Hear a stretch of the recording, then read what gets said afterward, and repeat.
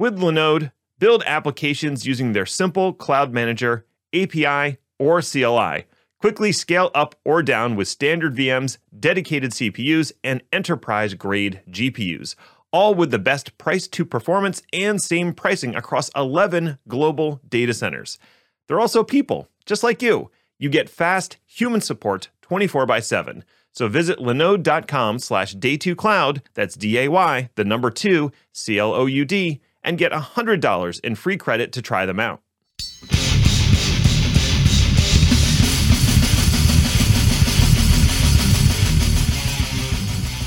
Welcome to Day 2 Cloud. We've got a show for you today. Ned Bellavance and Chris Hayner are the guests today. And you're like, wait, Ethan, Ned is the host of Day 2 Cloud. How can he be a guest? Well, it's because Ned is so amazingly popular. He was a delegate along with Chris at Cloud Field Day 14, a tech field day event. And Ned, we decided we'd break down some of the vendor presentations that you saw at Cloud Field Day 14.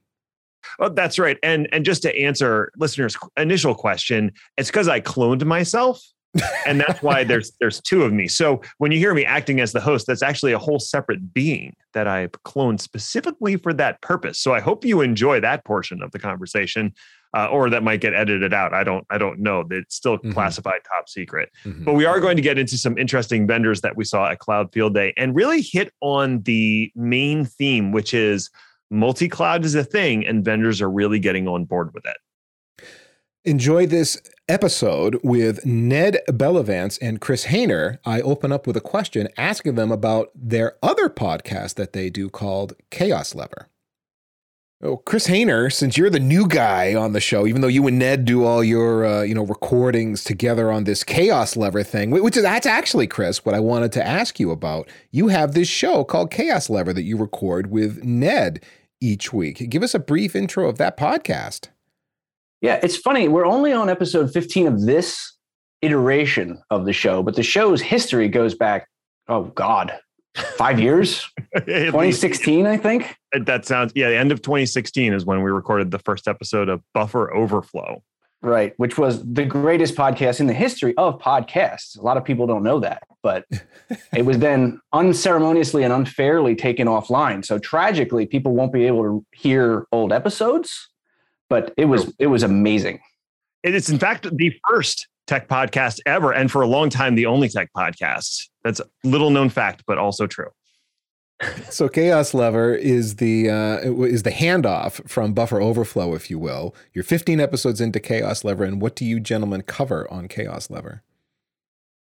So we try to keep abreast of updated events in the technology landscape, as well as tackling "quote unquote" big ideas. So, for example, the last episode that was released July 12th, Ned and I had a robust conversation about DevOps and the idea of it, what people think that it is versus what it actually is. And then at the end, we also do talk about later upcoming and or just past technical news, like making fun of Elon Musk, which is really enjoyable, keeping up with various product releases, criticizing security flaws, stuff like that. Now, I have listened to many episodes of Chaos Lever, and I will say the tone is entertaining. You guys go back and forth. It's just the two of you. You don't have guests. But you do have lots of witty banter and opinions that you share about what's going on, and your merciless abuse of Elon Musk is highly entertaining, I must admit. All I can say is he deserves it. Okay. So the Chaos Lever podcast, if you folks are listening to this and you like the banter that you're going to hear in this episode of Day 2 Cloud between Ned and Chris, well, I think the similar tone is what you're going to hear in Chaos Lever. So maybe check that out if you like what they got going on in this episode as we chat through Cloud Field Day. So both of you were attendees, delegates at the Cloud Field Day 14 event that was held out on the West Coast here recently. What was it? June 2022, I think. That was the month. And we want to talk about some of the presentations that you two saw at Cloud Field Day 14 and get your impressions. These were vendors making technical presentations tending towards the engineering crowd. And we want to talk about not every vendor, right, guys? But we want to cover several of the vendors that you saw there, right? I think that's a fair assessment. I think 6%ers, or maybe there were 7 vendors overall, but yeah, we wanted to focus in on 3 that we were both impressed with. But I think, and who impressed you the most then? the standout to me was one that I didn't expect because I'd never heard of them before, which was Weka. They're a storage company, and we can delve more into them in a moment. Just for any folks who are not familiar with Cloud Field Day, it's an interesting event, if you will. So if folks haven't watched any of the videos or participated in any way, the idea behind Cloud Field Day is vendors come and present to a panel of delegates, of which Chris and I were delegates, and we are there to ask questions and probe into the nooks and crannies of a product and try to figure out what it actually does versus what they're saying. And sometimes that's a challenge for the vendors because they don't know how to message their own product. So we try to nudge them in the right direction. And what's more is the event is live streamed. So anyone on the internet can go to techfieldday.com and watch a live stream of an event. So you're asking vendors hard questions that maybe they don't know how to answer or what the messaging, quote unquote, should be. And they're there live, watching it. You can be there watching it. And I guess it's also a good point that if you can't watch it live, all the videos are on the Tech Field Day channel on YouTube. Right. So if any of these pique your interest and you want to know more, you want to see the actual presentation, clips are available on YouTube, or you can just go to techfieldday.com and they have the whole summary for each vendor there, as well as links to all their previous presentations. But aside from that, the big theme that interlocks the 3 vendors we're going to talk about is the embracing of doing things in a cloud native way and multi-cloud. And that's a perennial favorite topic that we've had on this show before. Because Ned, in the last year, we've gone from, is it going to be multi-cloud? Will we all go multi-cloud? To everybody is multi-cloud, so let's just cope with that reality. Right. And that's kind of what I think we've come down on at this point is everybody's going to be multi-cloud to some degree. And so vendors are realizing they're not going to start their own they're not going to start their own public cloud service. Like that's just not an option at this point. No one has the capital to do it. And that's actually something we covered on Chaos Lever in depth, right, Chris? We did. Hypercloud's bad idea, I think, was the main takeaway. Calling them hyperclouds was that was kind of silly, but also just like the amount of capital expenditure you need to build and operate a hyperscale cloud is preposterous. And there's a reason there's only like 3 or 4. Right. And to put that into perspective for people, the only company that has legitimately done this, even for themselves in a successful manner, is Walmart. So if you have as much money as Walmart, by all means, go ahead. So I think the big acknowledgement from these vendors is we're not going to build our own cloud platform, but we can put something over top of the existing cloud platforms to help unify and simplify things for the end user. And that's the market opportunity, right? Now it's, okay, you're living in the multi-cloud world. The interfaces are not identical. How do we homogenize that access to those multi-clouds, to the multi-cloud for you and make your life easier? Bring some operational synergies to what you're doing, I guess, Ned. Oh. Don't forget the single panes of glass. Well, let's jump into what some of these vendors are doing. Now, you mentioned Weka, Ned, as a starting point. So why don't you introduce us to what this vendor is and what they do? One thing that I appreciate about what they did in terms of the presentation is they were all wearing purple shoes. They were so purple. Like their color. The color coordination was amazing. Yeah. Apparently, that's a thing now, color coordinating your shoes with the vendor colors, because they were not the only ones who did that. We'll get to the other two in a moment. But yeah, they all had purple shoes on, not the same shoes, but all wearing purple shoes to match their purple shirts. So I appreciate that. But what do they actually do? And the answer to that is they provide a cloud native storage solution, both to the public cloud, specifically AWS focused at the moment, but I think they also have an Azure offering. And then they also do an on-prem version of the same thing that has some hefty requirements in terms of what you need to provide, because they really are leveraging sort of cloud native services to build and manage and operate the storage. So a couple of questions off the bat from me. If it is cloud storage, does that mean they have an array up in the cloud that I can take advantage of? That's one of the offerings, so I can map my storage needs from AWS over to wherever their cloud is, probably instantiated somewhere nearby Virginia, that kind of thing? You're making a face, Ned. No, you build your own Weka cluster, whether it's on-prem or in AWS. And that cluster, through Weka's magic, basically is the repository for their either proprietary connector or standard NFS types of connections. The idea here is just to create a global file system that isn't dependent on S3 controls or connections or Azure Blob controls or connections. And if you wanted to do multi-cloud with it, you would interface with the Weka cluster rather than the native tools themselves. But the cluster is always your control and your responsibility. But in the cloud, nothing's real. So where are the physical disk drives? Well, so you're still paying for the physical disk drives from AWS? That part was super interesting to me because other storage solutions that we've seen that claim to be in the cloud, a lot of them, they're doing literally what you're talking about. They're either putting their own equipment in like the AWS data center and running and managing it for you, or Azure or any of the other ones. Yes. Or they're putting their actual storage arrays in like an Equinix data center that is right next to the cross connects for all the cloud. And that's the model I've seen dominate historically. So I assume Weka was doing something similar, but they're not. They're not. So what they're doing is they're actually taking the IaaS constructs that you have in the major clouds that have NVMe storage built into them and leveraging that NVMe storage to create a storage cluster and then present that storage cluster, like Chris said, in standard interfaces you can use. So if you want to use NFS, they have one for that. If you want to use SMB, they have an interface for that. And if you want to use their sort of proprietary interface, you'll probably get the most performance, but you're going to need to have your software or your endpoint talk that proprietary interface. Okay, so I have another question then. Why do I want this?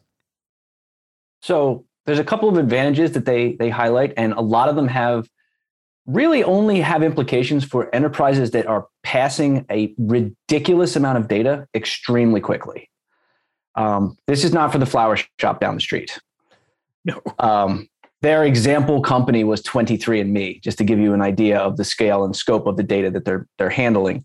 Why do you want it is to get that abstraction away from just using S3 or EBS types of controllers and allowing the Weka platform to handle it, to the point where they were advertising 16 to 32 gigabit per second read time on their cluster. And that's like, the cluster size minimum is 6 hosts of an i3EN size. So they are not small and they are not cheap. But the trade-off there is you get a crazy amount of speed, reliability as well, because the cluster is going to be built in a redundant fashion. And you can share cluster data across from US East to US West, for example, and make that part of your disaster recovery model. A lot of additional features that customers might not necessarily need, but if you need them, you can't necessarily get them from the native cloud offerings. So 23andMe, I had not heard of them before, but a search says they are genetic testing for health, ancestry, and more. So we're talking about massive data sets. So if your storage challenge is you need to move massive data sets around and do heavy munging on it for probably something to do with machine learning and AI, then maybe you need a Weka cluster up in the cloud. Right. And the other thing there is the data is dynamic. It's constantly changing. And when users log into their 23andMe site, you're getting live data from reports based off of this huge data set. So that data has to be instantly accessible. And that's where the idea of read times of 16 gigabits per second really might make some sense. Because as we all know, if a user has to wait 0.25 seconds, they will immediately cancel their subscription. Interesting. So here's a question. I'll come at this, from a different angle. Would this obviate the need for some edge for some edge clusters where I'd be processing it locally because I have all this local power and I have a lot of IOPS and throughput and so on if I'm doing that compute job, in a data center right next to me, as opposed to I can't wait for the cloud. It's going to take too long if I send it up there. And by the time the cloud processes it, it won't be relevant or whatever the caveat is for sending that data up to the cloud. Does this maybe help us there?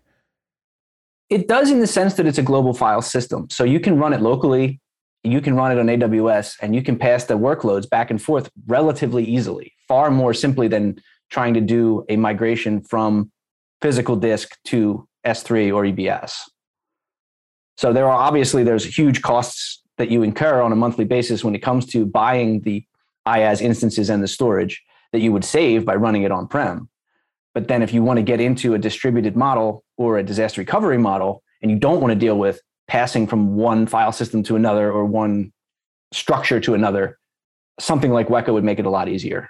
And of course, it still doesn't solve the problem of network latency and the typical bottlenecks you're going to get pushing data. Oh yeah, your pipes have to be enormous from on-site up to the cloud. Yeah, you still got that problem.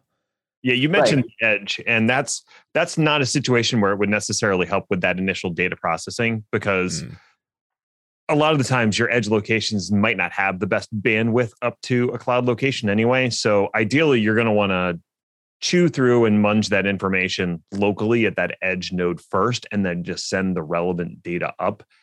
And if you had the hardware there to run a Weka cluster, you could, but you would have to provide that hardware with all the NVMe drives, and they have the specs listed out for building like an on-prem cluster. It's a robust cluster. You're not just going to slap it on a single 1U server and go.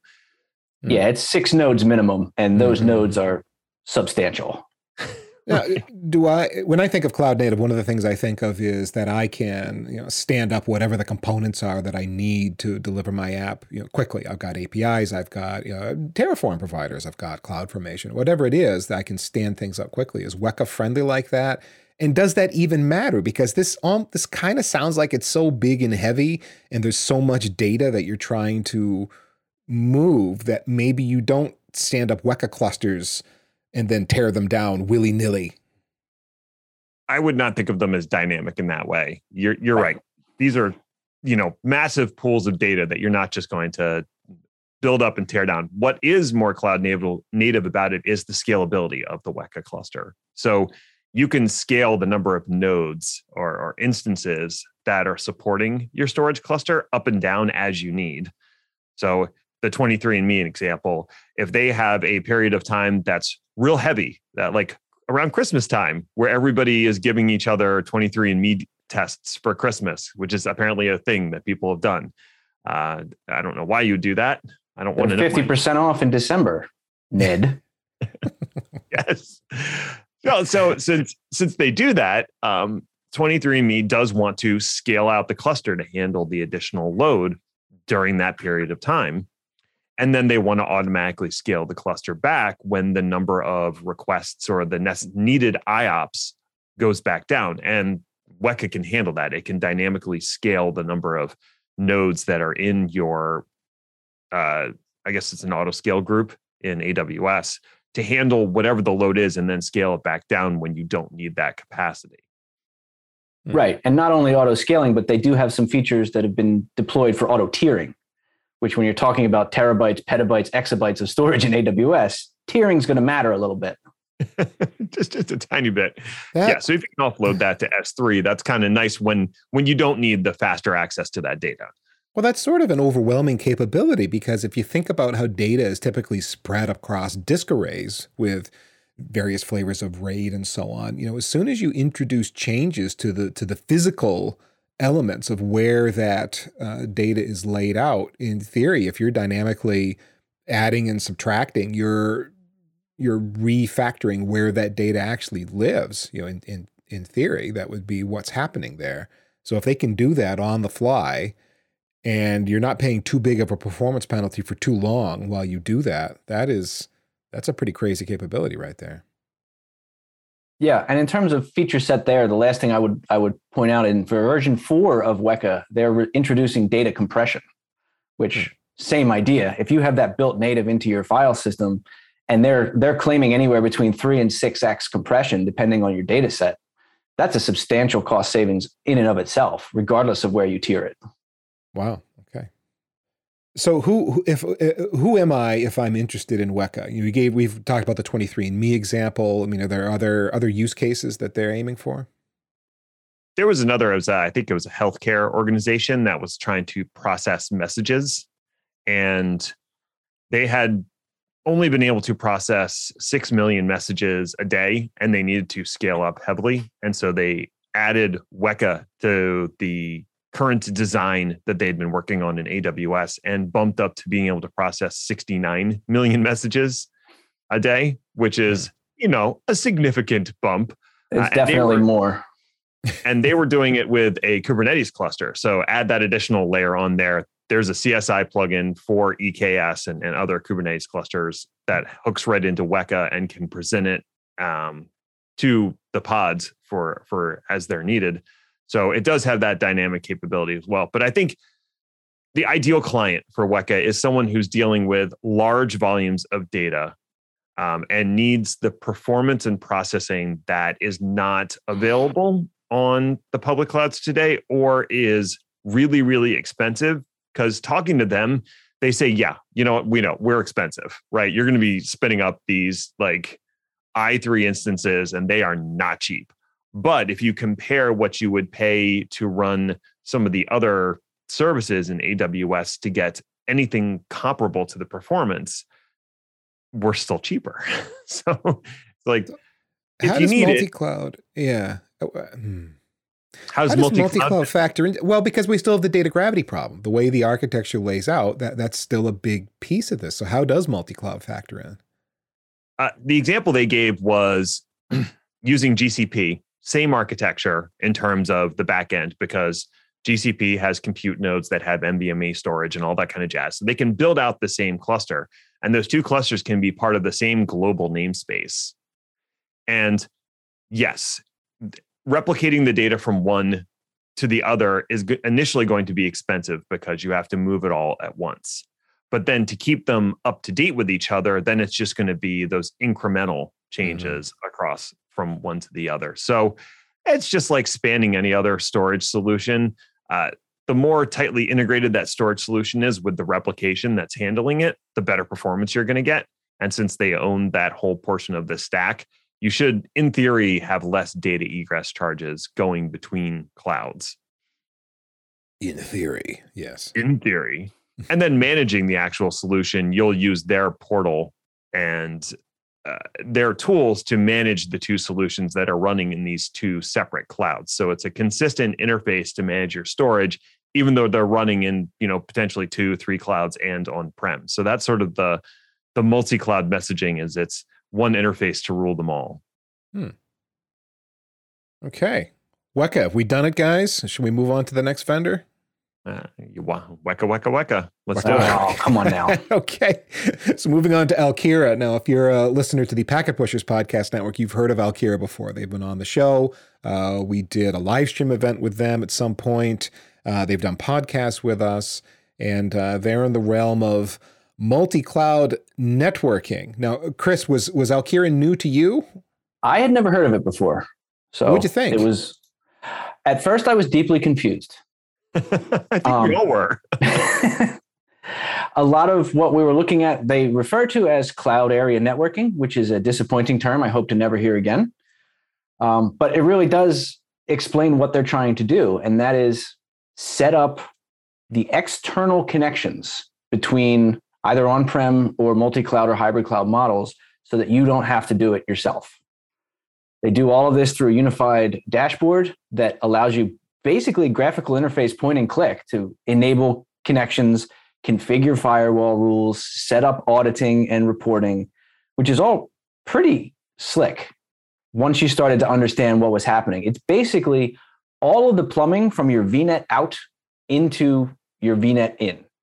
So all your local networking is still your responsibility, but connecting everything from one cloud to another, or on-prem to the cloud, or even if you wanted to, from one region to another, Alkira will handle it through their crazy fast, hyper redundant network.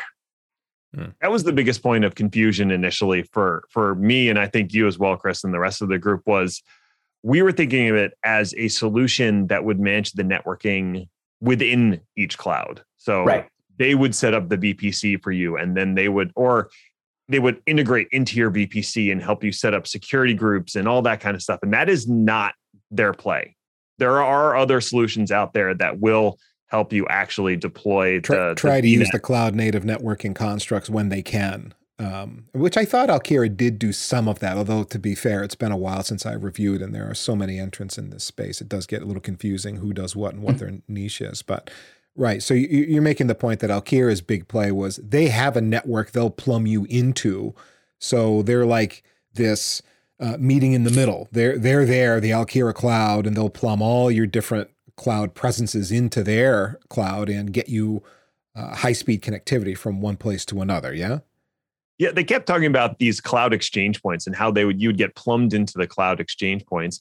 And then finally we got them to break it down. How do I actually connect to one of those exchange points? And at least from the AWS perspective, you're hooking into they have a transit gateway, essentially. So they're running a transit gateway in multiple AWS regions. And when you sign up and want to connect your stuff in, you're connecting into that transit gateway. And then that transit gateway has connections that ride the cloud backbones. So AWS's backbone, Azure's backbone, all of those to get from one cloud to another. So they're really trying to just make use of the existing bandwidth that's provided by the public clouds and ride that for as much as possible. So that was pretty interesting. So if you're trying to do inter-region communication between two AWS regions, or if you're trying to connect stuff from Azure and Google to stuff in AWS, or even if you're trying to connect your on-prem stuff as well, all of those get connected to these exchange points and then create a mesh to talk to each other. It's not simply a communications fabric, though, if I remember right. Doesn't Alkira have some higher tier services, security and the such like?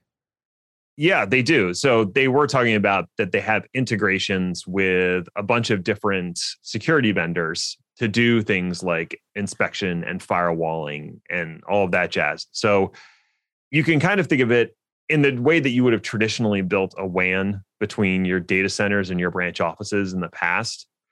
This is a newer take on that where they're sort of managing that. And I even push them. I'm like, so you're SD-WAN, basically. And they're like, no, we're not SD-WAN, but we integrate with SD-WAN. And I'm like, what? Did you just say the same thing twice? So what they were trying to say is SD-WAN is a feature and it's something they can integrate with, but what they're providing is more of this larger orchestration solution that takes all of your cloud real estate into the same context, and it's not using appliances to do it. So that was another big thing for me, is the solution for so many so many traditional vendors that are very appliance-based and were very hardware-based in the past is to just slap a virtual appliance in your cloud presence. So, you need, a firewall, or you need a VPN concentrator, or you need whatever, a router. We'll just slap two of these virtual appliances in each of your VPCs or a transit gateway. The path of least resistance was to do it that way as opposed to cloud native. We know how to virtualize our appliance and get it running in your VPC, and we can therefore provide you cloud services, quote unquote. But not cloud native, not really rethought or reconstructed to take advantage of cloud native. Right. So much of that. So right, Alkira would be doing it quote unquote the right way here as much as they can. But the major downside to the appliance thought process is cloud networking doesn't work the same as networking on-prem. And I think when we did that show with Ivan Peplonyak, he talked about the fact that if you've ever tried to set up high availability with two virtualized appliances in a cloud, you know how awful it is.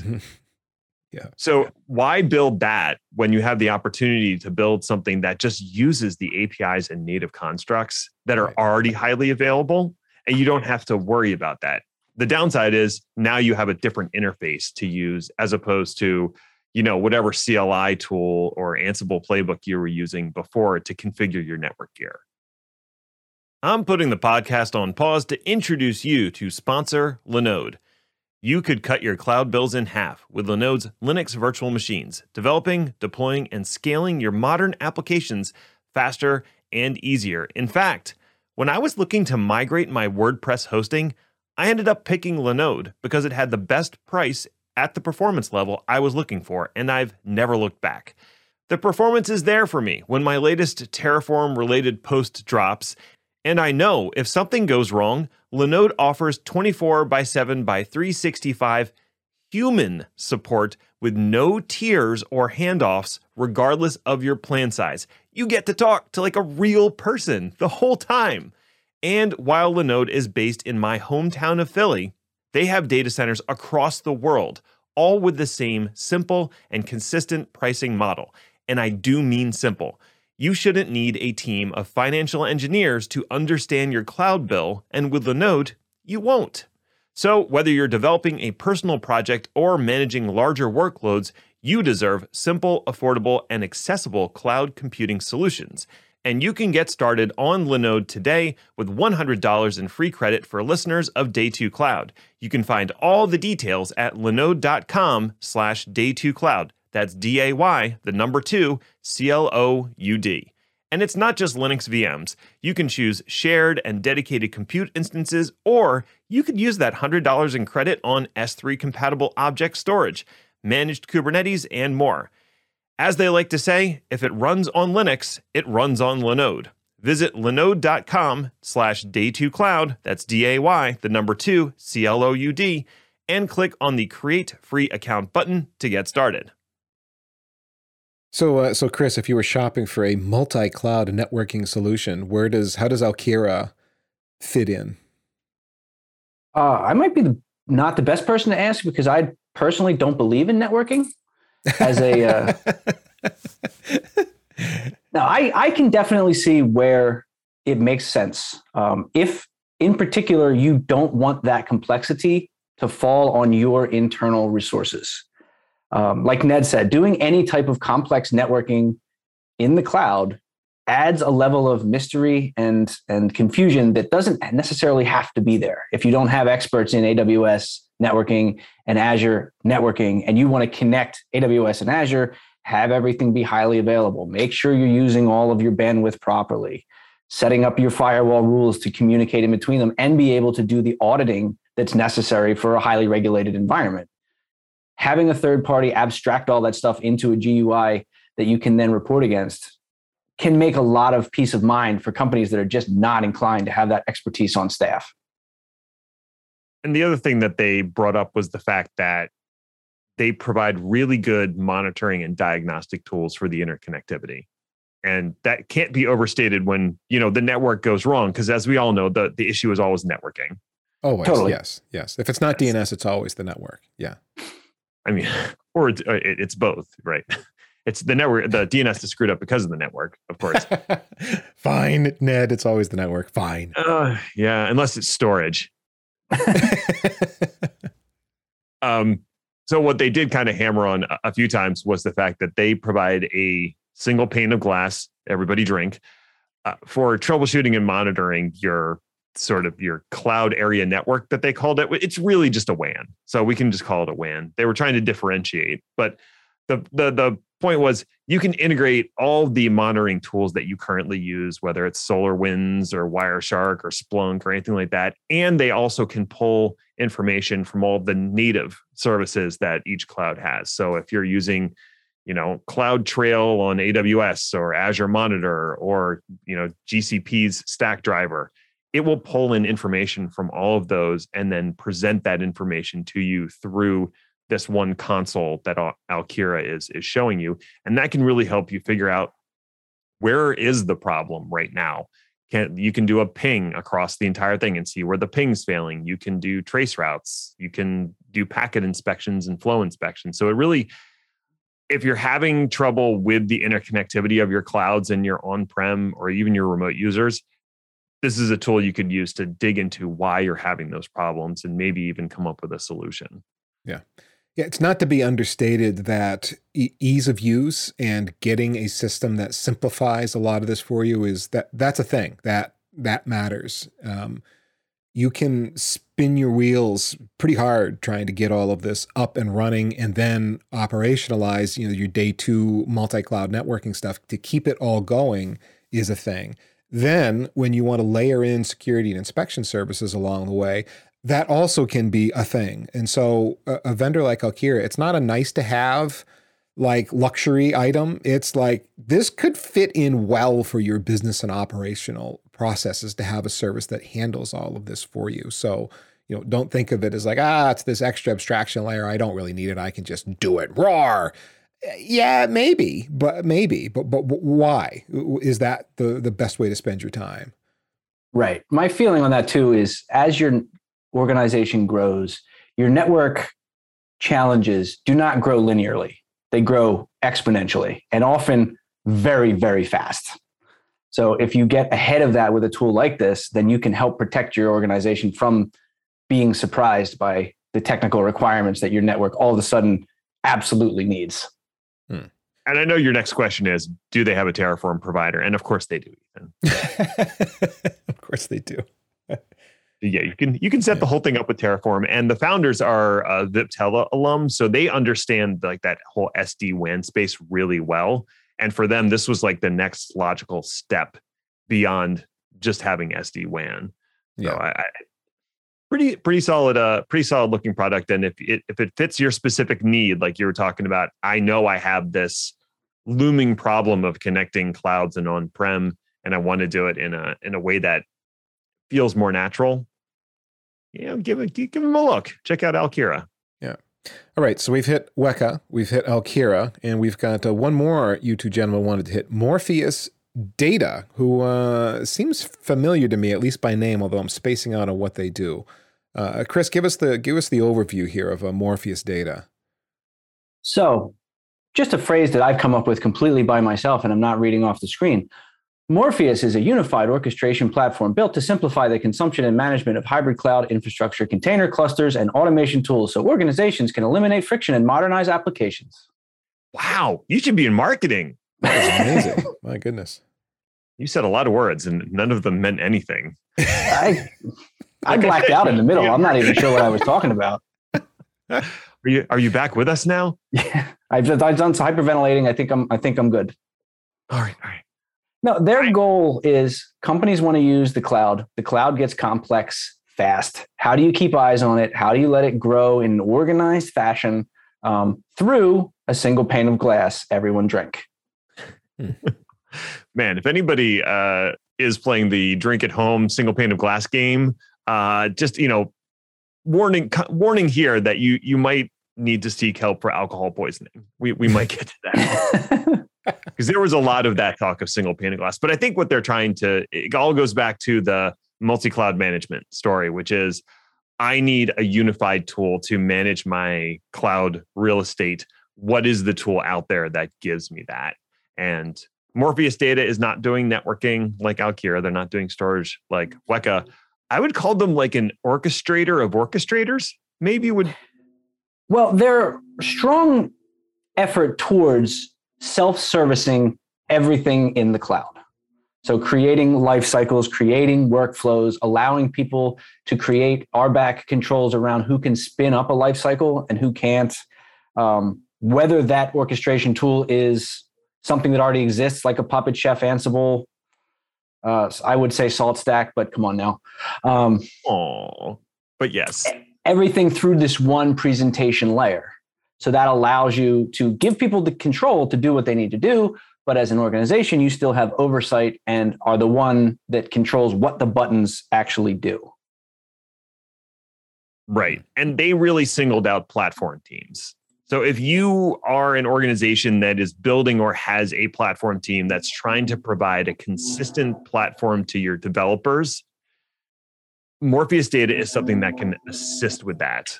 Because essentially what they're doing is they're providing sort of a pretty interface to all of these back-end tools that will actually do the work. So, Chris, you mentioned Terraform, It could be CloudFormation, Ansible. It could be even deployment scripts or something along those lines. If I want to spin up an environment, but I want to have control, well, if I want to give somebody else the ability to spin up an environment, but I want to put some guardrails on it, Morpheus Data will allow you to present them with a workflow that has drop downs and stuff like that, where they just select the t-shirt size they want and it gives the environment they need. But do developers want that? I mean, it feels like a developer would be a customer of this service I'd build in Morpheus. I'd present it to my developer, but a developer doesn't want to sit there and, do click down through drop downs, do they? That was the easy option. So it was just like, hey, here's this interface. And it made for a good demo because watching people type out command line stuff is not always fun. But they also made the point that if developers prefer to interact with their solution through an API or a script or whatever, that's also an option. So they could invoke the creation of a Morpheus environment with a webhook instead of doing it through the portal. But more the idea is developers want self-service, and IT ops or the platform team wants to limit what they can do, but still empower them to do the things they want to do. And security is worried about like them opening up vulnerabilities, leaving port 22 open to the world, all those kinds of things. And finance wants to know, hey, what are you making and how much is it going to cost? So here's a self-service interface that can kind of give you all of those different elements and satisfy the needs of these different teams. Well, it feels like it's bridging the divide between dev and ops. Then it's a tool that can be used to meet in the middle. So if you actually, as an ops person, talk to your developers to figure out what it is that they need so that they can stand up infrastructure to run their applications, you can build it for them in Morpheus, and then the developers can consume it. Is that a fair way to think about it? That is. And the more that Morpheus has eyes on, the more you can also use another aspect of the tool, which is analysis, what if scenarios, cost management, and estimating monthly costs. And that's harder than it sounds, because especially if you're in a multi-cloud environment, you have to maintain eyes on various different region prices, various different currencies if you're running in Europe and you're running in the United States, and then creating a model that can do a what if for either a deployment or a scale up, scale down across multi-cloud to handle the budgeting for an appliance or an application, I should say. That's difficult to do on your own, especially on a monthly basis. So having a tool like this that can see everything really does help in a way that a standard DevOps tool might not give you that kind of information. So that economic data, Chris, is that like I can choose where to deploy this application based on the estimated cost it will be to run it on AWS versus Azure? Is it that sort of a play, or is it more like Morpheus knows, and as part of its decision point on where to deploy something, it can feed into the algorithm of where to deploy it, more like Kubernetes kind of has some autonomy as to where it would stand up a container based on what the parameters are of all the physical nodes that are out there. So I don't know that they went so far as to say they would deploy to different clouds. Okay. But one thing that they did do is talked about automated right sizing. So you could have a workflow in place that goes every day or every week or every month and says, what are we using in our IaaS? If it's below a certain threshold, scale it down. So you can handle some cost management stuff in that way if you chose to enable it. Or you could just tell it to alert. So it's a lot like old DRS rules in the VMware world. Do you want your VMs to move on their own, or do you want them to just yell at you and say, hey, we should migrate? I think the other interesting thing to me and the way that I thought about it is Morpheus Data is trying to create a reconciliation loop in the same way that Kubernetes tries to do for how it manages a cluster. You're setting up my next question, but keep going. So to a certain degree, what they're trying to do is, here's some orchestration you put together to build out a thing, but we'll also check on the status of that thing over time. And then if it goes outside of the bounds, we can have a reconciliation loop that fixes it and puts it back in the bounds that it should be, or at least tells you that something is off so you can take necessary steps to remediate it. And from a cost perspective, they'll integrate with your enterprise or CSP pricing that you have for Azure and or GCP. So it'll actually show you the real pricing of it and not just the retail pricing that you can pull from the public data. I thought that was pretty useful, especially if you're a service provider, which is one of their big clients. A set of clients are service providers who want to provide this as a multi-tenant experience to kind of like building almost a private cloud or private multi-tenant cloud. Yeah, because it gives them the management layer on top that they don't want to have to write themselves, so they can present multi-tenant services to their consumers. Yeah, I get that. Well, so then the question is, for certain customers then, why Morpheus and not Kubernetes? Because it feels like they're competing things. Well, I think, first of all, Morpheus did make a lot of noise about how they can handle Kubernetes just fine, thank you very much. But their big play is they can handle everything else as well. So if you're a 100% pure Kubernetes shop, I would guess that there's less of an incentive, but some of the other tools might not exist in the Kubernetes world. Where Morpheus really shines, I think, is when you have a lot going on-prem, multi-cloud, edge devices, spinning up and spinning down, developers that are, interested in creating short-term workloads for testing, and being able to have eyes on all of that. I think that's where some of Morpheus's value prop really comes in. Right. I tend to think of it as, and maybe this is the best way to put it, you have the AWS console, right? And that allows you to go and do things in AWS, deploy services, and you have a limited number of choices for what you can deploy and sizes available, right? But that is specific to just AWS. Now, if I wanted to build a platform and provide that platform as sort of a private cloud or a platform as a service to my internal business units, or I want to be like a service provider and provide it to a bunch of different companies, I'm not just going to point them at the AWS console. Morpheus lets you create a similar experience of self-service, cloud-like, being able to interact with the platform and spin stuff up. But it can apply to more than just AWS. It can apply to on-prem stuff, Kubernetes running in multiple different clouds, Azure, GCP. What the tools you actually use underneath are going to be things that you're hopefully already familiar with, like Terraform and Ansible and scripting and all that jazz, to accomplish that goal of offering basically platform as a service to whomever. Now, I would have assumed if I wanted to give this thing a shot, I'd go up to Morpheus's website and spin up an instance. But the notes here say there is no SaaS offering. So how do I deploy this thing? Yeah, it is not SaaS. It is deployed in your own environment. And there's a couple of different options there, depending on the size of your organization. It can get complicated fast. So most of the time, you're going to want to work with Morpheus to do the deployment, and they have excellent deployment teams that are more than happy to help out in any way that they can. They also do have a community version, so you can download and install like kind of a all-in-one appliance model just to see what's going on. But they made the decision that all of this data is your data, and it can be quite sensitive, and some people can be quite gun shy about having it up in the cloud. So they run it on your on-prem environment. You protect the data in the same way that you would protect, your databases or whatever. And it just reaches out as required to speak to the various devices or cloud services that you're using. It also speaks to what their target market is. There is a presumption that you're probably trying to integrate some on-prem services and give control of those over to Morpheus. So it would make sense to prioritize that it would be an on-prem offering and not SaaS. Now, They can say what they want about, data's being secure. Your data is very secure and it's yours and we got to keep it private. And so it's your problem. We're going to punt it back to you.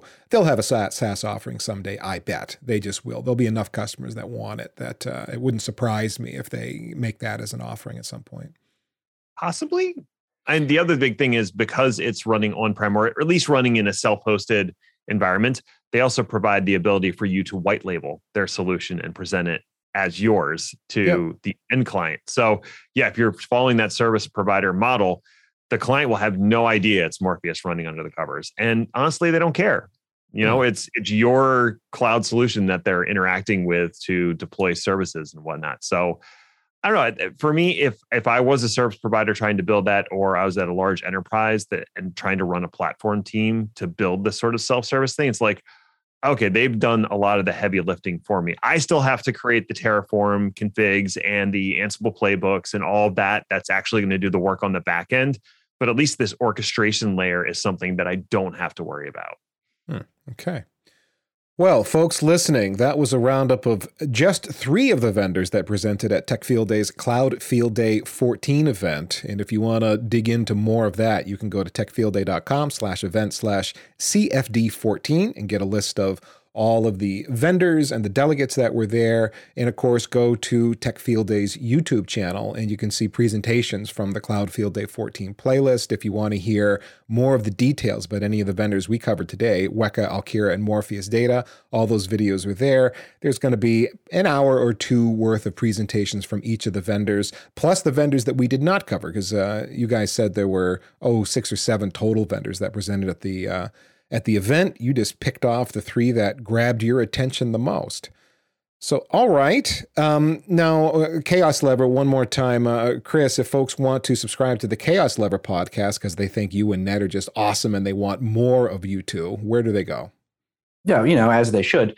The website is chaoslever.com, and the Twitter link is it chaos_lever or is it Chaos Lever all one? Chaos Lever was taken by some other person. So chaos_lever is the actual Twitter handle. Or you could just follow me or you if you must. Mine is Ned1313. Yours is Hainer80. So I wouldn't follow you. You're very okay. Just because we know those of you out there needed yet more tech podcasts to listen to. So Ned and Chris have a lot of fun on Chaos Lever, covering a broad swath of technology, not just enterprise nerd stuff like we cover here on Day 2 Cloud. So thanks to you guys for making the time to record today, especially you, Ned. I mean, wait a minute, this is actually your show. You're here all the time. Anyway, so no thanks to you. You were going to be here anyway. Ha! If you're still listening, virtual high fives to you for tuning in. If you have suggestions for future shows, tweet at Ned and I via @Day2Cloud Show. And if you don't tweet, fill out the form on Ned's fancy website, nedinthecloud.com. Now, maybe you're a vendor and you just heard us talk about these folks that were appearing at Cloud Field Day and so on. Well, you know what? Maybe you have a way cool cloud product and you want to share that with our audience of IT professionals. You can become a Day 2 Cloud sponsor. You're going to reach several thousand listeners, all of whom have problems to solve, and maybe your product fixes their problem. We're never going to know unless you tell them about your amazing solutions. You can find out more at packetpushers.net/sponsorship, and we'll be in touch about how you can come aboard the Day 2 Cloud podcast. And until then, just remember, cloud is what happens while IT is making other plans.